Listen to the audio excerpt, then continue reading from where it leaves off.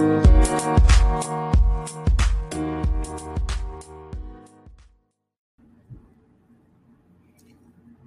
everybody. Dr. Rick Wallace here, dropping in on you on this Friday. Hope everybody has had an unbelievable week. No matter where you are in your journey, know that if you're still breathing, you're still in the fight. I'm not going to be long. I have an actual interview.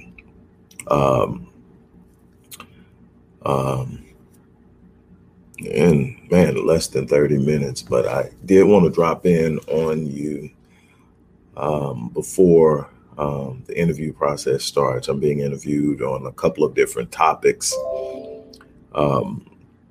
and I'll share it with you guys as soon as it's made available to me.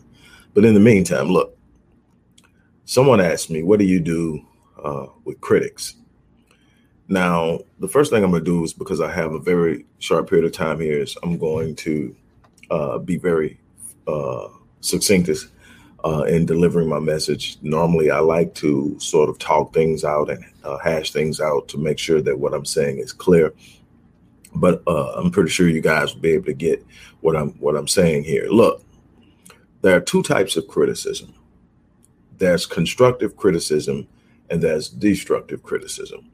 It's that simple. There's no gray ground. There's no gray area. There's no anything else. Either a person is being constructive.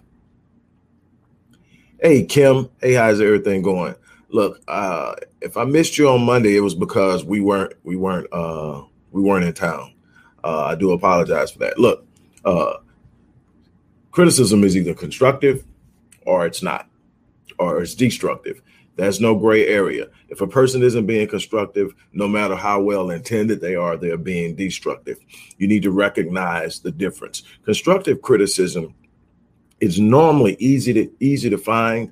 It may not be easy to receive because some of us aren't at a place where we're thick-skinned enough to be corrected, and that's something you got to work on. So constructive criticism should be easy to identify because normally a person who really cares about you and is criticizing you or critiquing you more accurately, critiquing you because they see some things that they think if you work on this, if you change this, if you do this, you're going to actually come up with better results. And so they will normally, first of all, you will know because their relationship with you is one of encouragement, one of celebration. They celebrate you when you win. They encourage you to be your best self. They challenge you. They hold you accountable. So there's this relationship with them that says, I want the best for you. So when they do come to you and say, hey, right now your slip is hanging. Right now you're not doing this the way it should be done. Right now you're not on your A game. It's always about getting you to be better.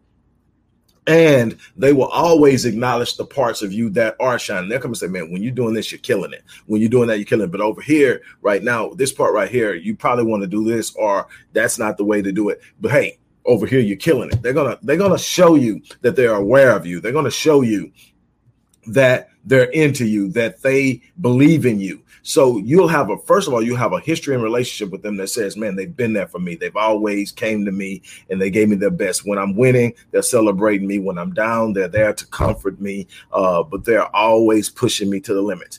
That's going to be where your constructive criticism comes from. You need that. You need people who are going to be honest with you. I have never wanted yes men around me. And what a yes man is somebody that no matter what you do, because they benefit by being in your presence, of being in your circle, they tell you it's cool. They never ever come out and say, man, you think you should do that? You really think you should, man? And you need somebody to say, man, that wasn't cool. That wasn't what was up. You shouldn't have done that. You need that type of person. You need somebody that's going to be honest with you, somebody that's not afraid to tell you the truth. That's constructive criticism. Somebody that's going to come to you and say, hey, man, that wasn't cool. You need to do this. You need to do. You need to go back and apologize. Whatever the situation is, they're going to be honest with you. But their ultimate desire for you is that you excel, and you will see it. You will feel it in their energy. Now, let's be honest. Most of your critiquing and criticism are going to come from people who have no desire for you to do better.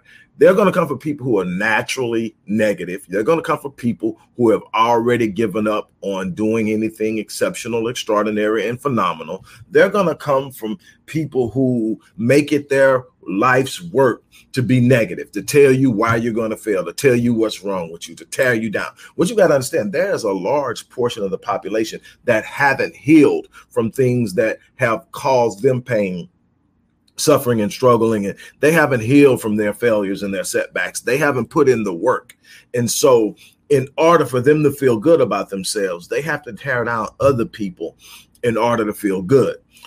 This is a subconscious dynamic. Most of them don't even realize they're doing it. Most of them think they are keeping it real. They're keeping it 100. They're just being brutally honest. It's so many different ways that they put it under guise to make it seem like it's okay. But the bottom line is, if it's not done in a way that can be received, if it's not done in a way that actually elevates, pushes, and challenges someone to rise, if it's done in a way that definitely feels like an attack, intent doesn't matter. And so what you have to understand is there are a bunch of people out there that simply are out there to redirect you, misdirect you, and distract you. They're there to bring negative energy. How do you deal with those people? Here's how you deal with those people. You don't. You cannot be in my circle with negativity. I did not say you could not be in my circle as a point of accountability. I want you in my circle if you're going to call me on things that I'm slacking on. I want you in my circle if you are a great advisor. I want you in my circle if you're at a higher level than me and you can direct me, counsel me, teach me. I need you. But if you're just somebody that's in my circle to surrender and contribute your random opinion about what's going on, and that opinion is never positive, that opinion is never hopeful, it is never anticipating something better, it's always a negative thing, you don't deserve to be in my circle. You're not someone I'm going to deal with. I'm not going to give you your statements, your opinions, and your contributions any gravity in my life because they have no positive intent. They have no way of helping. You are not welcome. You've got to learn how to cut people off. And you got to learn how to ignore people. The thing is, you're not out there to earn the approbation and approval of everyone. You're not out there to earn the acceptance of everyone. You're out there to go out and make something happen. You're out there to go out there and do something that hasn't been done. Now, here's the thing you've got to understand. When you're talking about doing something that has not been done, you're going to have a bunch of people who haven't done it trying to tell you it can't be done. That's just simple. When you're trying to do something that's next level, everybody that's on the current level is going to look at it and say it can't be done, because if they thought it could be done, they would already be at the next level. So what you've got to understand is you're actually functioning as a conviction against their mediocrity. Do you get what I'm saying? The reason why there's a crab in the bucket mentality when you're trying to climb out of the box, when you're trying to climb out of the current state or the status quo, and you're trying to do something remarkable and exceptional and extraordinary. The reason that most people in the box are doing things to pull you back in has absolutely nothing to do with you most of the time. Most of the time, it has everything to do with them. What am I saying? I'm saying that when you're in a box with a bunch of people, and that box could be a box of generational poverty. It could be a box of generational mental health issues. It could be a box of academic underachievement where no one has ever graduated high school or no one has ever gone to college, whatever it is. And no one's ever started a business. And any of these boxes that you come from, that you are a part of. And in that box, everybody's sharing their story. Man, I grew up like this, and when I grew up, we didn't have this, and when I grew up, we didn't have that, and when I grew up, I was abused at this point in time. I went through. So everybody's got their story, and their story is their justification for not excelling. And so they got a bunch of people telling their story, and everybody's got some things in common, and so they have convinced each other that it's okay to be in the box. Now, when you make up in your mind, you know what? I don't want to be in the box anymore. I want to do something exceptional. I want to do something extraordinary. I want to do something phenomenal. I'm going to climb out of the box. Guess what happens? If you get out of that box, you convict everybody in it that their stories that they've been telling for why they can't get out is absolute BS. So guess what happens? Everybody says they can't get out because once they get out, my story is no longer legitimate. My excuse is no longer legitimate. The once somebody who is gone, especially if you've been through something more than they have, especially if you've been through some of the things that they've been through, and you've been through worse and you're climbing out, you totally destroy their excuses for not making it, their excuses for not coming out. They've got to find a way to rationalize why they're there. You can't get out of that box. So they start telling you you're crazy, you're stupid, you're unrealistic. Your job isn't to listen to them. Your job is to listen to your heart. Your job is to connect to your purpose. Your job is to look at all the other people who have and ask yourself, what makes them different than me? Your job is to sit up and say, I wasn't born to be mediocre. I wasn't born to be average. There's something inside of me that's yearning for greatness. I'm going to answer the call of greatness. I'm going to answer the call to rise to the challenge of being the best I can be. I hear a phenomenal calling in my life, and I'm going to rise up and I'm going to live in that calling. I'm not going to pay attention to the random opinions of minimal-minded people who have decided they're not going to pursue anything beyond what is average. You can't listen to the naysayers. You can't listen to the ones who whisper the sweet nothings of negativity in your ear. You got to find somebody that inspires you. Find somebody that challenges you. Find somebody that is willing to get behind you and give you the push you need. Find somebody that's going to hold you accountable. But don't listen to those naysayers. That's how you handle criticism. You find out if it's constructive, if it's lifting me, if it's giving me some advice and some information I need to be better, I need to listen. If it's celebrating me but saying there's something better, I need to listen. If it's calling me to wake up a little early to do a little bit more, if it's telling me I'm being a little too lazy and I need to get more work done, you need to listen. But if it's telling me I can't do it, if it's telling me I'm wishful thinking, if it's telling me that I'm being a little haughty, I don't want to hear it. Why? Because that's something trying to shrink me back into the box. Man, I wish I had more time. But I think that you guys got what I was trying to say. You have to selectively and critically cultivate your circle.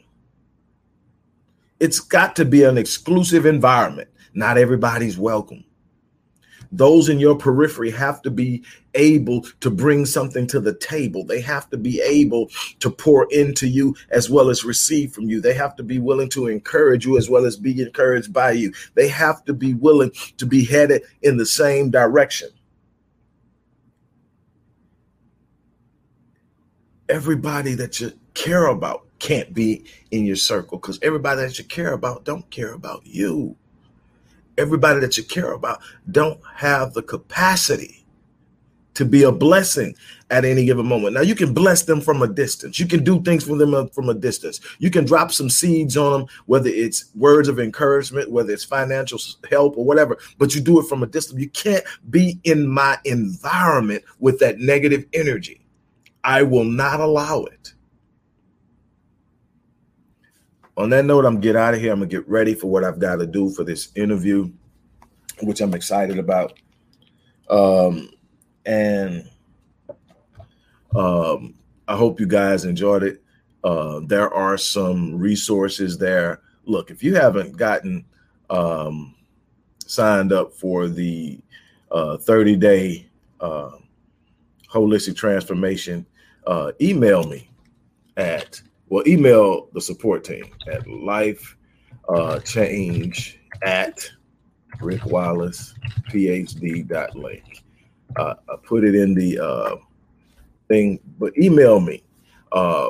If you haven't enrolled in that, that's a chance to get your whole thing off on a great note. Email that address, and before the end of the day, you will receive a response on how you can enroll, and you will be working directly with me on a one-on-one basis for 4 weeks. Definitely sign up. There's so much that you can do beyond what you're doing right now, and I want to get you guys started. On that note, I'm gonna get off and get ready for my interview. Once that interview is done and they get the information to me, I'm gonna share it with you. I'm gonna be talking about some pretty radical and controversial topics, but definitely I think it's something that you guys might want to hear. On that note, I'm out of here. You guys have a great day. As I always say, I'm going to live my life on full so that when I leave this place, I die on E. I'm challenging you to do the same thing. Have a great one.